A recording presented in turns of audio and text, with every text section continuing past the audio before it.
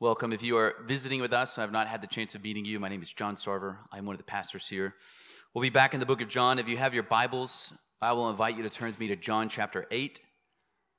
That can be found on page 950 of your pew Bibles.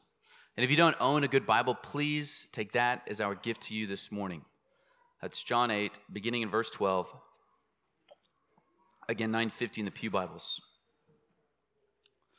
If you were here this week in Memphis, you know we were hit with a series of storms, ice storms from, late Monday to early Thursday. If you've been in Memphis for some time, you know one thing's for certain. Where there's ice, there are power outages. Now, this wasn't like the great storm of 2022 that left like half of our members living with the other half of our members for a week. Never forget the Matskis and their kids were with us for 7 or 8 straight days. This wasn't that, but it was a storm nonetheless. Where there's ice in Memphis, there are power outages. Early Thursday morning, our power was flickering on and off. It would go off for a minute, it would come back on. This is happening as I was in my room trying to read. Now to state what's quite obvious, you can't read without light. You can't really do much of anything without light. You might think back to the last time you found yourself in complete darkness. One of our most natural impulses in the dark is to try to find light. So you get home late, or you wake up in the middle of the night, or you jump in your car, you look to turn the lights on. These days, at our house, we have these things automated. Like we wake up, the lights turn on. We get home, the lights turn on. We don't like being in the dark. We crave the light. It's because in the darkness, we're confronted with what's unknown. You might think you know what's there. You don't really until the lights are on. To state what's obvious again, light reveals what's there. Light doesn't create what's there, it reveals it. That little Lego that your child has left for your foot is waiting. Whether the lights are on or off. The potholes that plague Potler, they're there in the darkness, whether you're using your lights or not. The light simply reveals reality so that we can respond accordingly. The light reveals what it shines on. It also reveals its source. Power comes back on. You see your lamp. You see your room. You're outside at sunrise. You see the sun rising. You also see everything that it's touching. Light reveals reality. There are a few verses in the book of John that I think capture what the entire book is about. You get this verse, you get the book. John gives us one of those in his prologue, John 1:18. John writes, think about this, no one has ever seen God. The one and only Son who is himself God and is at the Father's side or in his bosom, he has revealed him. No one has ever seen God. This is even a kind of darkness. Sight is the highest possible knowledge we can have. We were made to see God, to know him, to be in union with him. And John says it hasn't happened, not to that level. Paul tells us in 1 Timothy chapter 6, verse 16, that God dwells in unapproachable light, that no one can or has seen him. God is so different from us, so transcendent from us, we couldn't hope to lift our eyes to him, even if we wanted to. That's kind of problem one. No one can see God. Problem two, nobody wants to see God. John tells us in his prologue, verses 4 and 5, that whatever light of knowledge God has given us, we've darkened it. It hardly remains. We've so shut ourselves off from God, and whatever knowledge of him remains, it's deformed. It becomes idolatry. So we have this dual problem. God is inaccessibly transcendent, and we're blind. We're so blind that John 1:10, we don't recognize God. So God offers a solution. John 1:9, the true light that gives light to everyone was coming into the world. Why? Verse 18. The one and only Son who is himself with God and is at the Father's side, he has revealed him. The Son makes the unseen God seen in himself. To see his glory, John 1:14, is to see the glory of the Son from the Father. To see the Son is to see the Father, he tells Thomas in 14 verse 7. This is really the book of John in a nutshell. Jesus has come from heaven to reveal God and the way to him. Jesus reveals God and the way to him because he is God and he is the way to God. It's as though the lights were out on all of mankind. We were unable and unwilling to look to God. We were lost in the darkness of night, and God himself came to us in Christ, revealing himself and his source that we might return with him. Jesus has come to reveal God and the way to him. Keep that in mind as we read our text. John chapter 8, verse 12. If you're able, I will invite you to stand with me for the reading of Holy Scripture.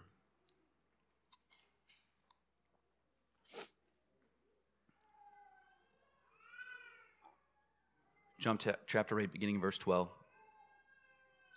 Jesus spoke to them again. I am the light of the world. Anyone who follows me will never walk in the darkness, but will have the light of life.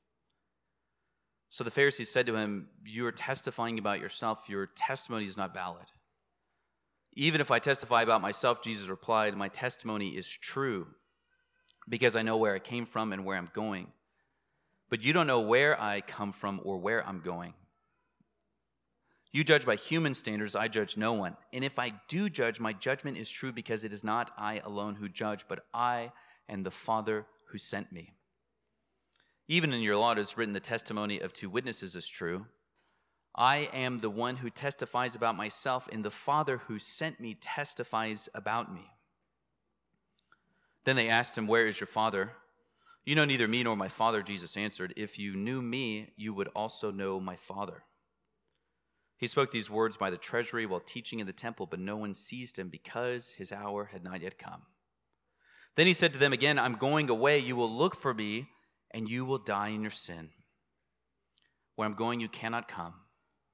So the Jews said to him again, he won't kill himself, will he? Since he says, where I'm going, you cannot come. You are from below, he told them. I am from above. You are of this world. I am not of this world. Therefore, I told you that you will die in your sins.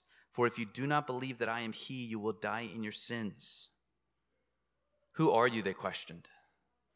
Exactly what I've been telling you from the very beginning, Jesus told them. I have many things to say and to judge about you, but the one who sent me is true. And what I have heard from him, these things I tell the world. They did not know that he was speaking to them about the Father, so Jesus said to them, when you lift up the Son of Man, then you will know that I am he and that I do nothing on my own.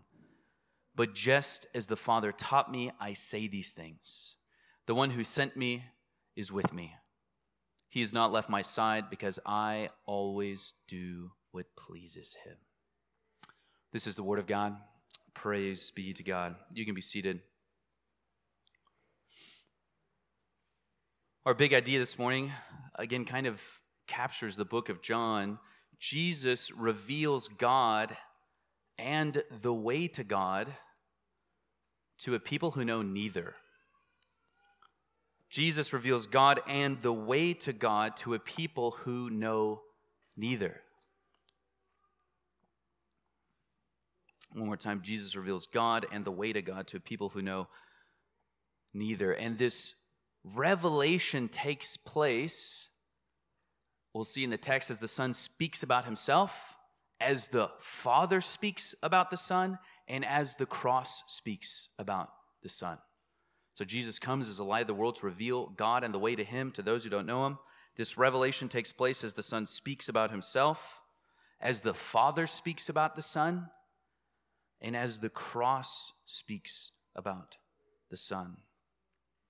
First, the Son speaks about himself. This is really what all the Gospels are about. This is certainly what chapter 7 and 8 are about in the book of John. Who is Jesus really? If you've been tracking with who's the lame, who's stopped death, who's bidding people to come and drink his blood and eat his flesh, who is Jesus really? Jesus is going to tell us. He speaks about himself accurately, with clarity. He's going to tell us what he's been telling them from the very beginning, that Jesus is the Word become flesh. He is Israel's God and Messiah. He has come to reveal God and the way to him. Who is Jesus? This is the kind of question we ask in the darkness, and Jesus shouts back in the light. He speaks about himself. First, a little bit of context of where we're at. We find ourselves in Jerusalem still, I think on the last day of the Festival of Booths or Tabernacles. Again, this festival was intended to help Israel praise God for his faithfulness in the past to the wilderness generation. God had protected and provided for his people, Israel, for 40 years as they traveled from slavery in Egypt to freedom in Canaan. And so for 1 week every year, Israel would descend on Jerusalem. They would live in tents. They would listen to music. They would sing. They would dance. They would hear scripture. It's like a big party for a week, okay? We're talking Jewish Palooza or Jewish city limits. It gives you a sense for the size and the energy, okay? Through tent dwelling and two rituals, they were reenacting and experiencing God's miraculous provision for his people. The ceremonies, they looked back at what God had done and they looked forward to what God would do. Each sign, kind of like a sacrament, was about past provision and future promises. We saw the first one last time. It was a water ritual. Israel recalled the rock that was struck to bring forth water for the people. And yet Israel was still waiting. They were waiting for the Messiah to come and for God to pour out his Spirit on his people and his land.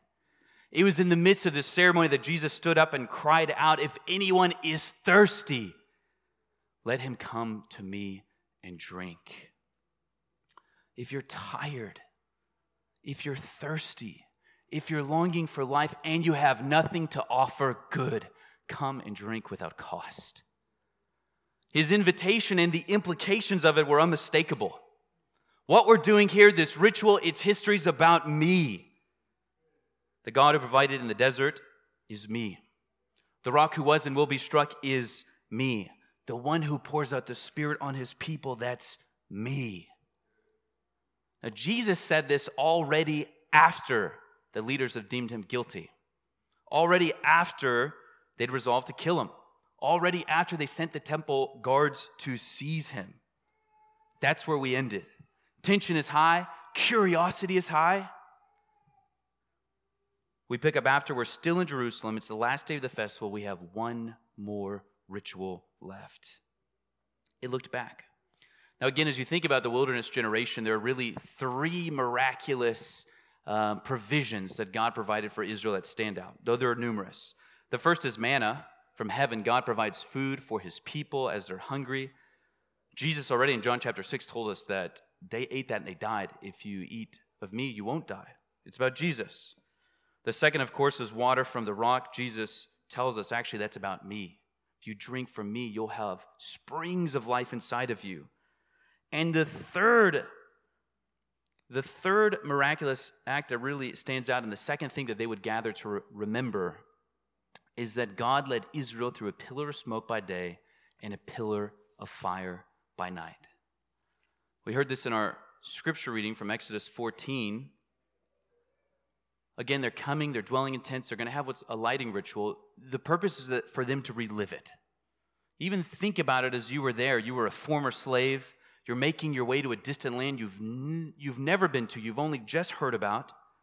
You're doing so on foot. At this point, you're camping out by the sea. You're not in your own bed, and yet you feel a sense of rest. A bit of rest for the first time. You just saw the most remarkable signs as God, by his outstretched arm, delivered you from slavery. You feel in a range of emotions. Joy at your freedom, hope for the future, disbelief at the change of your circumstances, maybe even a little fear as you think about whether or not Pharaoh will really let you go. Now, you can't see much. It's dark, okay? Not like city dark. I could read a book outside my house at night. It's desert dark. There may be some fires around the campsite, so you can see a little bit, but you mostly are relying on your sense of sound. You can hear some people who are still awake, maybe some children crying from exhaustion. You hear some of the elderly laughing. They cannot believe the situation that they found themselves in, being free. You hear the sea in the distance lapping. Now, at some point, the sound begins to change. You can recall the sound of 2 million people and their livestock walking. This is different. You begin to hear the thunder of horses, the clanging of wood and metal, not Hebrew but Egyptian tongue in the distance.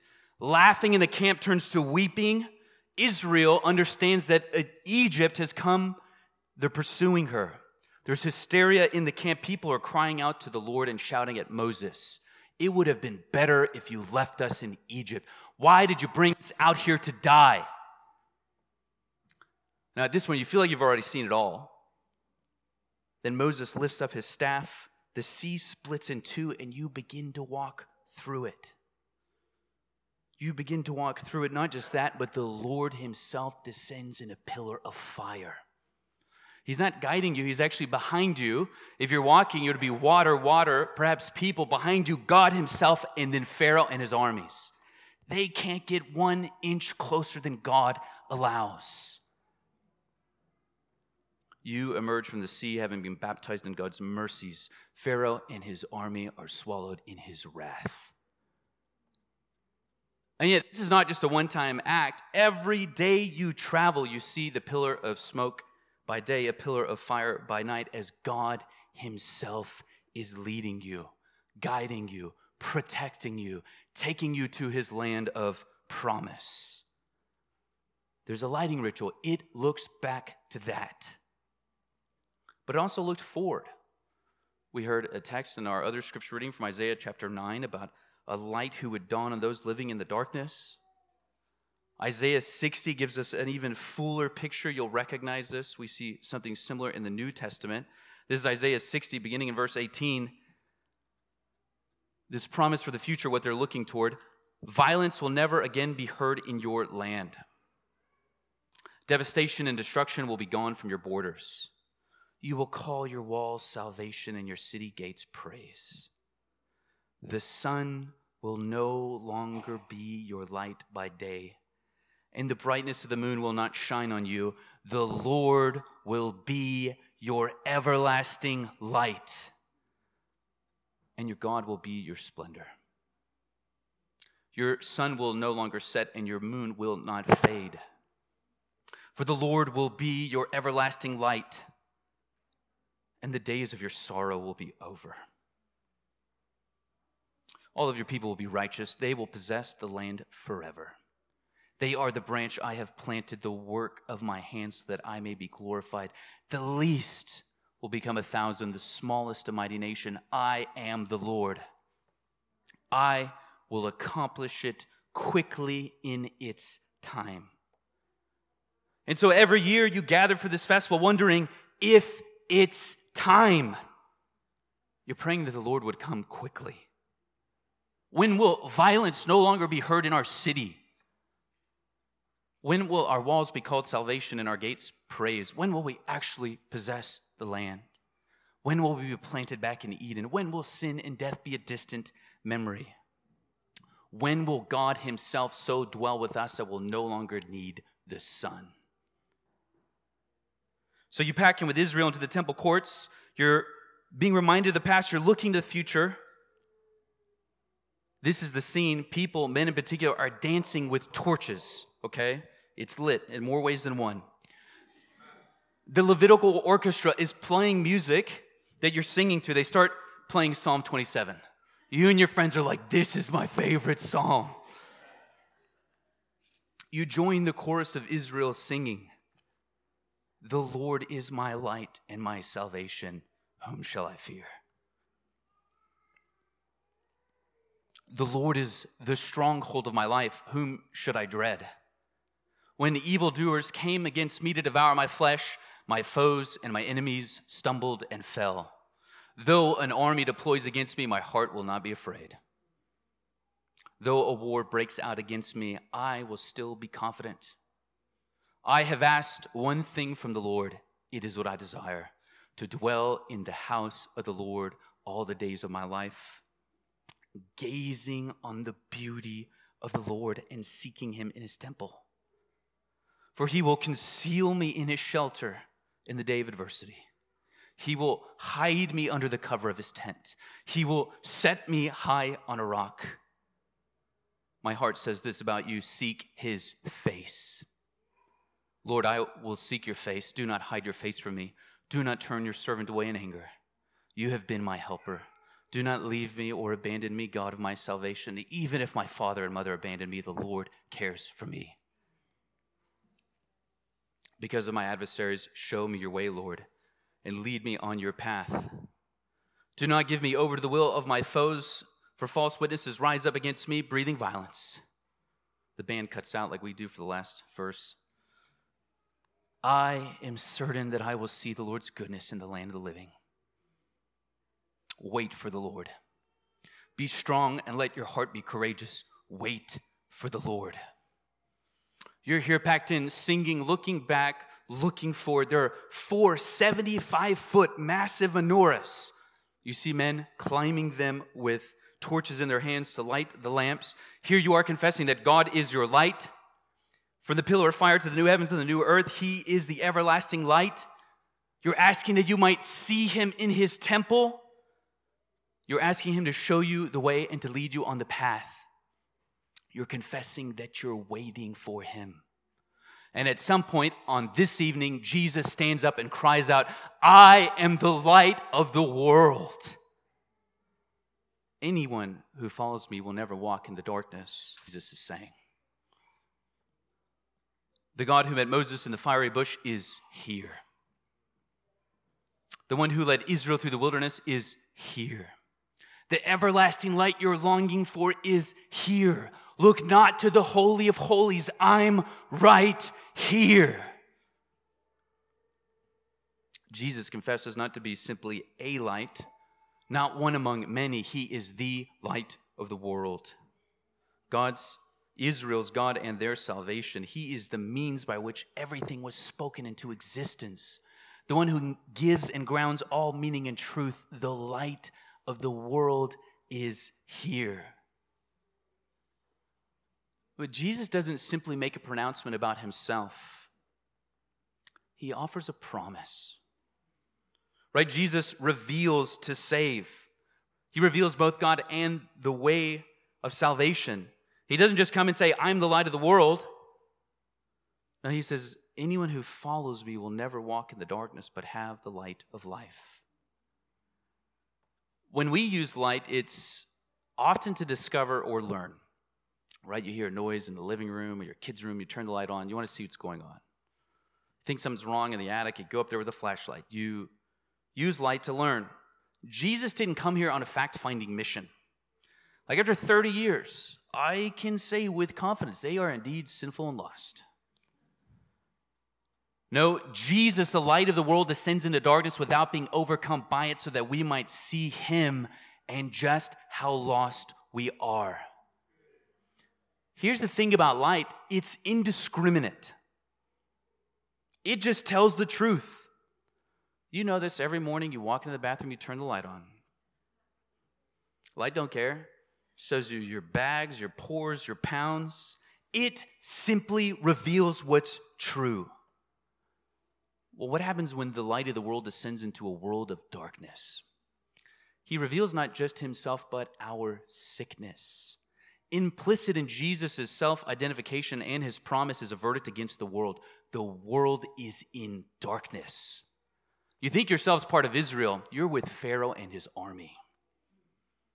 Blind, unable, and unwilling to look to God. This darkness in Scripture, it's a kind of willful ignorance. It's as though we've turned off the lights in our mind to the things of God so that we can do what we want, we think, in secret. Paul speaks about this in Romans chapter 1. He says that God's attributes, they're clear in creation. As a result, people are without excuse. And he says, verse 21, for though they knew God, they did not glorify him as God or show gratitude. Instead, their thinking became worthless and their senseless hearts were darkened. Claiming to be wise, they became fools and exchanged the glory of the immortal God for images resembling creatures. The remedy for our darkness, for our willful ignorance and rejection of God, it's not a class or a program, it's a person. The God of light plunges into the depths of darkness to lift us up with him.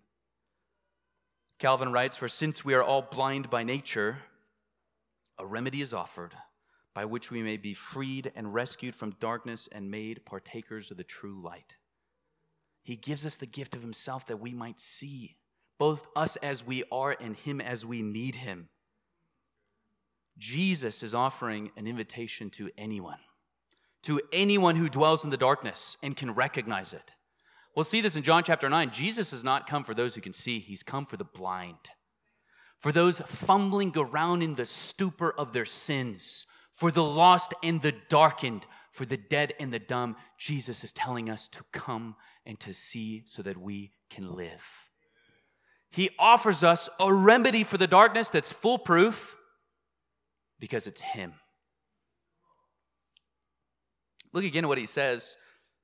Anyone who follows me will never, they will never, not for a moment, walk in the darkness, but will have the light of life. Have you ever needed light, but your light source was unreliable? We just assume in our house that our extra bulbs, we got a whole box of batteries. Battery Daddy, shout out if anyone knows it. We have iPhone chargers littered all throughout our house. Why? We expect our light sources to fail us. We assume we'll need to replace them. They help only for a little while. Jesus offers the most remarkable promise. If you're with him, you're never in the darkness. Not for a single moment. You may feel like you're in the darkness. The world around us is darkness. Brothers and sisters, the world around us is utter darkness. Our culture's depravity and agnosticism are on full display for all to see. Doctors slaughtering babies, therapists rewiring children, people shooting in libraries, those entrusted to protect, killing the innocent. The world around us is dark, but we are not in the darkness.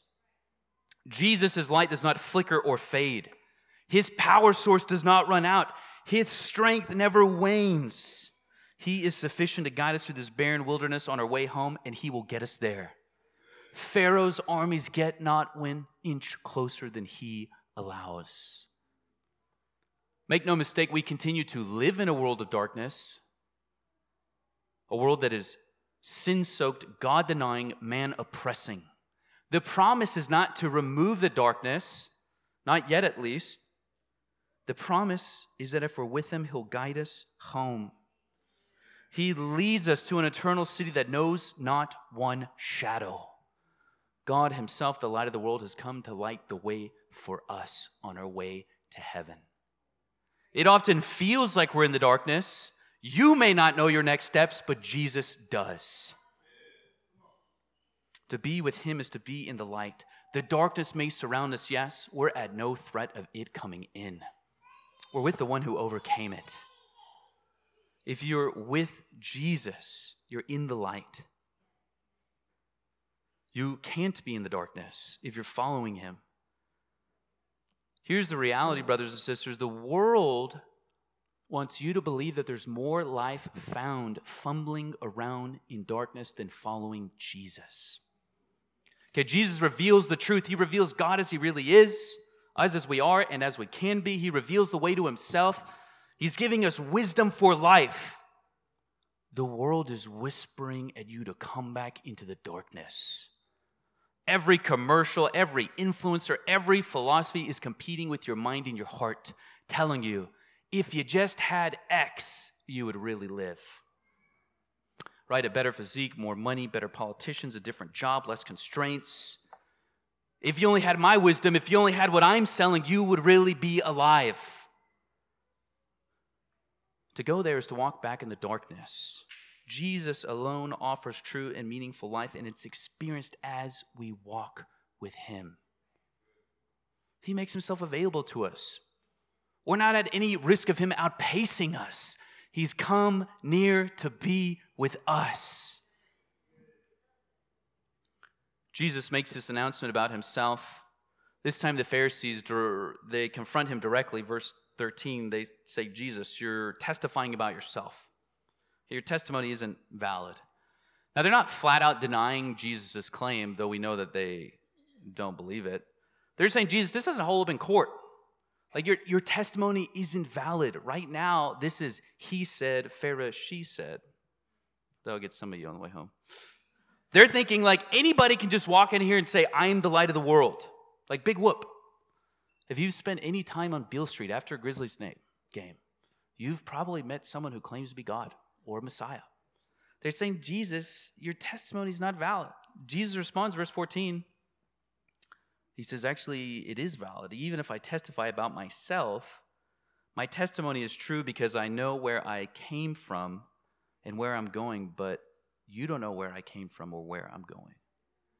Jesus is saying that I actually can speak about myself in an authoritative way. I do so by divine right. I know where I've come from and where I'm going. When Jesus speaks, it's divine self-disclosure. Light doesn't lie. It doesn't discriminate. It reveals reality. It doesn't need us to agree with him for it to be true. So yes, what might be true of any other man is not true of Jesus. When he speaks about himself, he reveals himself as he is. Jesus reveals himself as he speaks about himself. Revelation also takes place as the Father speaks about the Son. We'll see the Father speaks about, really with the Son. Now, Jesus knows what their issue is. They think he can't speak about himself in an authoritative way. They want him to furnish some kind of evidence, maybe a second witness. Now, don't miss this. Jesus doesn't have to do anything for them. The veracity of his statement does not depend upon any of them agreeing with him. True is true. He doesn't have to do anything they want. It would be his right as judge to open a gaping hole before their feet, leading them straight to an eternal doom for their crimes against God and their rejection of him. But he doesn't. Why? Verse 15 and 16. As we saw in John 3:17, Jesus did not come to judge but to save. Jesus, in his mercy, in his kindness, is going to acquiesce to these arrogant men as they accuse him. Why? He wants to help them understand and believe, lest they die in their sin. So verse 17, Jesus acknowledges what they want. Even in your law it is written that the testimony of two witnesses is true. Verse 18, Jesus calls the second witness they're asking for. It's a bombshell of a witness. Okay, if you're there in court, you're gasping. You want a second witness, Your Honor? I call to the stand God. Verse 18, I am the one who testifies about myself, witness 1, and the Father who sent me testifies about me.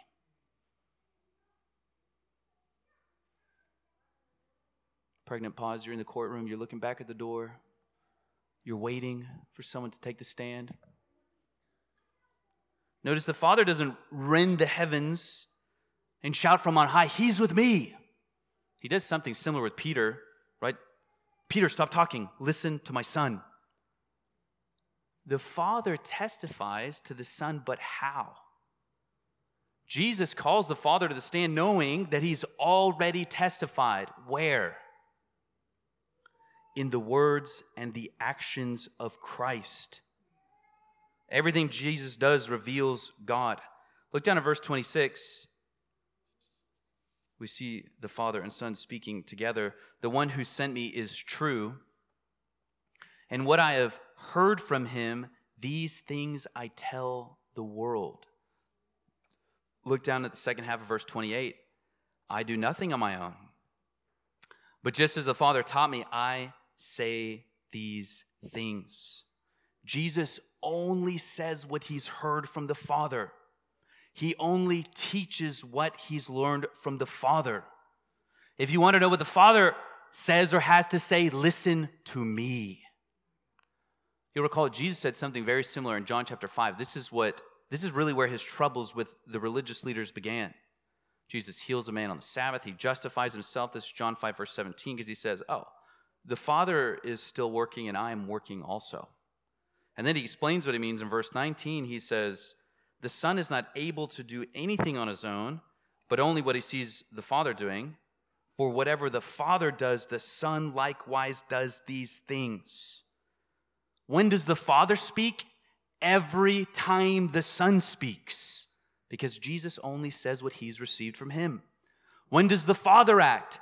Every time the Son acts, because he only does what he sees. This again presses us deeply into the depths of God. What is the Father's testimony? What is his witness? His word, it's his divine Son. The Father eternally speaks forth the word. He eternally begets the Son, such that he's as perfect self-understanding and self-expression. The Son reveals the Father because the Son is the same God. What that means is that everything the Father does, the Son does. Everything the Father says, the Son says. Everything the Father wills, the Son wills. Everything the Father knows, the Son knows. If you're ever reading a gospel and you're wondering, I wonder what the Father would have done in this scenario. If the Father was there, John chapter 2, the wine runs out. Maybe he's just a little more high-strung and he doesn't produce more wine. What would the Father have done with the woman at the well in John 4? Maybe he'd rebuke her for her sin. What would the Father have done with the paralytic? Would he have walked by? What would the Father have done with the hungry multitude? Would he agree with the disciples, send them away? What would he have done with religious leaders? If you're wondering what the Father would have done, look to Jesus. They don't have different opinions or inclinations or power. Every single thing that Jesus does declares, I am my Father's Son. And in everything the Son does, the Father declares, this is my Son. The Son reveals the Father in all that he does because all that he is, he receives from the Father. And all that the Father is, he gives to the Son. To see Jesus is to see the Father. We get just the kind of faintest analogy in human sonship. Our sons often, they look a lot like us, they dress like us, they talk like us, they adopt our mannerisms. Sometimes you'll meet a father and son and you immediately make the connection, like, oh, you look just like your dad, or you sound just like your son. This is a faint analogy. The divine Son is not a shadow of the Father, he's his perfect image. Colossians 1:15. He is the exact expression or imprint of his nature, Hebrews 1:3. He is his word. When Jesus reveals himself, he reveals the Father. When the Son speaks of himself, he speaks of the Father. In sending the Son, the Father reveals himself. When Jesus testifies about himself, the Father testifies with him because he only says as he's received. We have a Honda Odyssey. Shout out to Parent Life. Don't sleep on the minivans. We got this little mirror that comes down. It's different from your rear view. Okay, you guys might know this. And it lets you just see the kids in the back. You don't want to turn to them while you're driving, Safety is only one of the reasons. I use it all the time. Jess doesn't really use it. I love this thing. I put it down. I can see them without looking directly at them. Okay? Looking at Jesus, it's like looking at the Father in a mirror. You're not looking directly at him. You can't. You can't even look directly at Jesus according to his divinity. He dwells in unapproachable light. And so God, in his mercy, sent the Son to become flesh so that we might look upon him. God, in his kindness, reveals himself to us in his Son who took on flesh. By looking in the mirror, you see him. Such that, again, Jesus can tell Thomas in chapter 14, if you've seen me, you've seen the Father. John can write in his prologue, no one has seen the Father, and yet the Son reveals him. Such that Jesus tells the Pharisees here in verse 19, if you don't know me, you don't know him. It's not just that Jesus is the only way to the Father. That's true. It's not just that you can't have the Father without the Son. That's true. It's that the Father, Son, and Spirit are one God. Jesus is, as the church has always confessed, the only begotten Son of God, born of the Father before all ages, God from God, light from light, true God from true God, begotten, not made, consubstantial with the Father. If you don't like the God in the mirror, you won't like him anywhere. If you don't know the Son and love the Son that you read in the Gospels, you do not know or love God, period. And more positively, if you want to know God, if you want to know your Creator and Redeemer, If you want to know the source of all goodness and joy, if you want to be connected to life itself, the one by whom and for whom you were made, God has made a way. Look to Jesus, your God and your brother. The one whom we don't deserve to look at for a second has come down and become one of us that we might be with him forever. It's a staggering gift. God's revelation of himself in Christ is not deserved. It's not a given. It's a gift. Divine revelation of this kind of clarity is an act of kindness. If you want to know what God is like, if you want to be with God, then be with Jesus in the light. Jesus, of course, has come not just to reveal himself, but to invite us to himself. He reveals for the purpose of salvation. Jesus is going to take us to one more place of revelation, the cross. The cross speaks about the Son. The cross shouts about what our God is like and how we get to him. Now, Jesus is having this interaction with the Pharisees or the Jews. They're not really grasping what he's putting down. He told them in chapter 7, I'm leaving somewhere you can't come. They say, you're going to the Greeks? He says here, my Father testifies about me. They're like, Joseph is where? Jesus begins to change gears a little bit, and he's going to warn them. He's warning them with the hopes of leading them to salvation. Verse 21, he said to them again, I'm going away. You will look for me, and you will die in your sin. Where I'm going, you cannot come. This is basically a repeat of what we saw in chapter 7. Jesus is stressing the urgency of his invitation. If you reject me as the Messiah and you keep looking for the Messiah, you won't find him because I'll be in heaven. You'll die in your sin. The gulf between us, light and darkness, above and below, will be forever fixed. Brothers and sisters, he wants us to go with him. He came down to lift us up, not to judge, but to save. He came to do what no ladder of performance, what no tower of man-made religion could do. He speaks a harsher word now in hopes of leading them to himself. Jesus is telling them, do not die in your sins. Do not cut yourself off from heaven's only light and ladder. So he warns them. Verse 8:22, we see confusion. They say, he won't kill himself, will he? They think he's lost it. Chapter 7, like, this guy's demon-possessed. Now he's suicidal. They're wondering, is he talking about killing himself? The irony, of course, is they are going to kill him. The irony, of course, is though he does not kill himself, he willingly lays himself down. No one could take his life unless he gave it. He does this so that we can go where he comes from and where he returns to. They don't get it, so he persists in warning. Verse 23, you're from below. He told them, I am from above. You are of this world. I am not of this world. Warning again in 24, therefore I told you that you will die in your sins. For if you do not believe that I am he, you will die in your sins. Again, even in this warning, there's an invitation. Jesus is bidding them to come and believe so that they do not die in their sins. He is their own. They say, who are you? Verse 25, Jesus says, what I've been telling you from the beginning. Brothers and sisters, Jesus has not been cryptic. Very beginning. If you just look at the book of John, excluding the prologue, this is what we've heard about Jesus so far.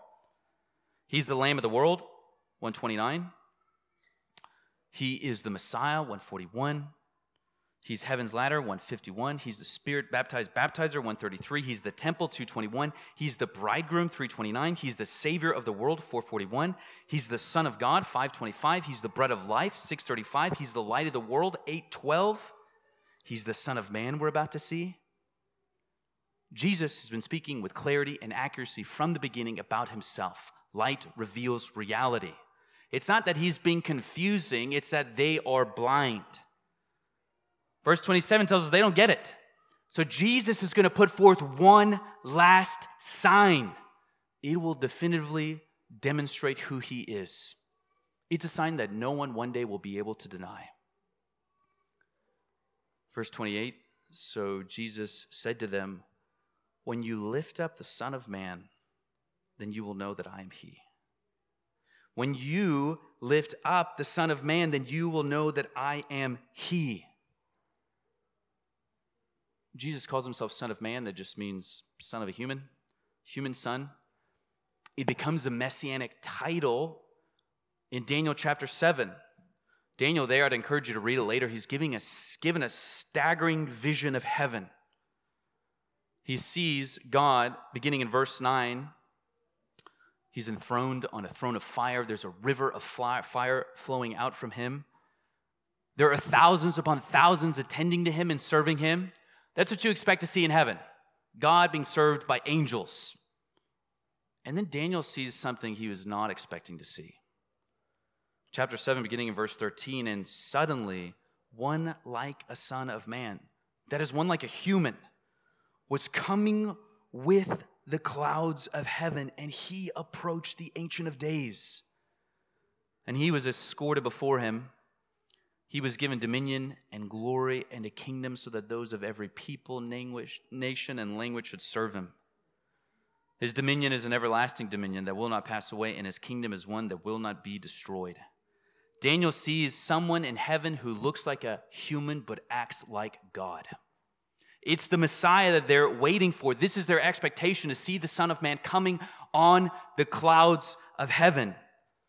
To see the Son of Man on the clouds being given a kingdom, a dominion, a rule without end. And Jesus is saying, you will know that I am he, Israel's God and Messiah, when you look up and you see me in the clouds.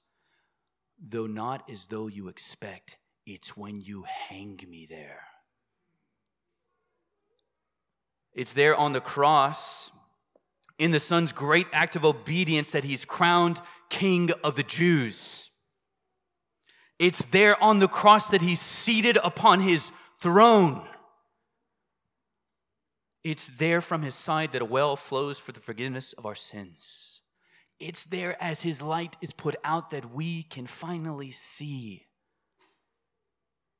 The cross reveals our God and the way to him. Behold your Creator who became that which he made for you. Behold your Judge and his fury against sin, sentenced on our behalf. Behold your King crushed for us who were once his enemies. Behold your priest who bleeds for our sins. Behold your prophet hanging in silence. Behold the God who loves you. Brothers and sisters, he doesn't love you because of anything you've done. He doesn't even love you because of the cross. The cross is there because he loves you. He demonstrates his own love for us in this: while we were yet sinners, he died for us.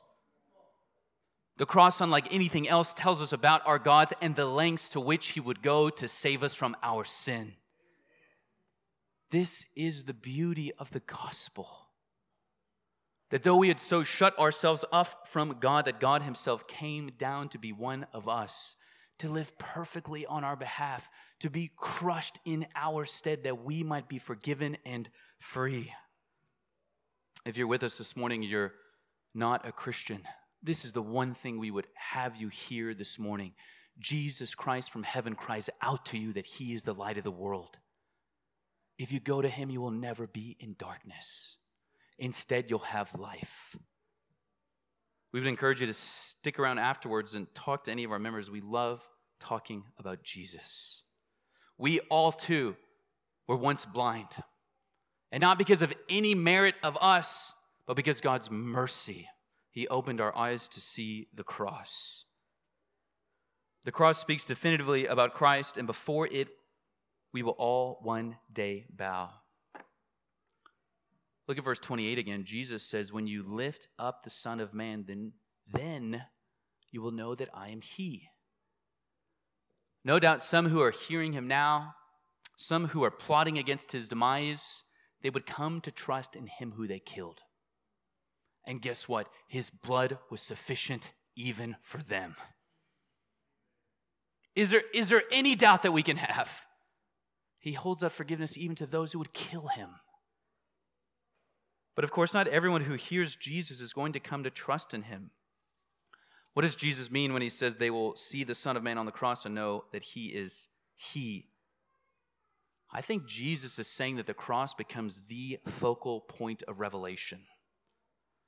For us who believe it was there on the cross where we first saw the light, it's revelation that leads to salvation. This is what we deserved, and this is what God assumed.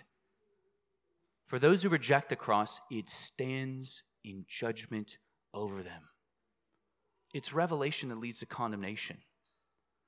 Those who reject Jesus will die in their sin and awaken to see the Lamb who was slain, ruling as King of heaven.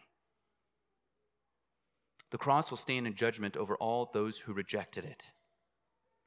On this side of death, the cross proclaims salvation and is an invitation. If you're thirsty, come and drink from his side. If you're hungry, come and feast on his flesh. If you're in the dark, come to his light. If you're guilty, come and find forgiveness of sins in him. He cries out to you today, come. On the other side of death, sinners will look upon the one they rejected and hear him reject them. Brothers and sisters, we were once blind. God, in his kindness, in his mercy, has brought us into the light of Jesus Christ. He sets us ablaze like little lamps in the world. We should make it our aim to follow Jesus, to listen to him, and to beckon others to come into the light with us. Our message is amazing. From incarnation to the cross and beyond, it is remarkable. Augustine puts it this way: the creator of man agreed to be a man. He was made into what he had made, so that what he had made would not perish. What could possibly be added to such mercy? He also had to be rejected by human beings. Too little to be rejected, he had to be disgraced as well. Too little to be disgraced, he also had to be killed. Even this was too little. It had to be by death on a cross. The cross reveals a God unlike any other. That though we were blind and we hated him and were cut off from him and wanted his worst, we thought with the cross we would send him to hell. In his mercy, he holds out forgiveness to us and all those who would simply come. May we make it our aim to listen to him as he speaks clearly about himself, to follow him in the light, and to invite others to come with us as he leads us home. Let's pray.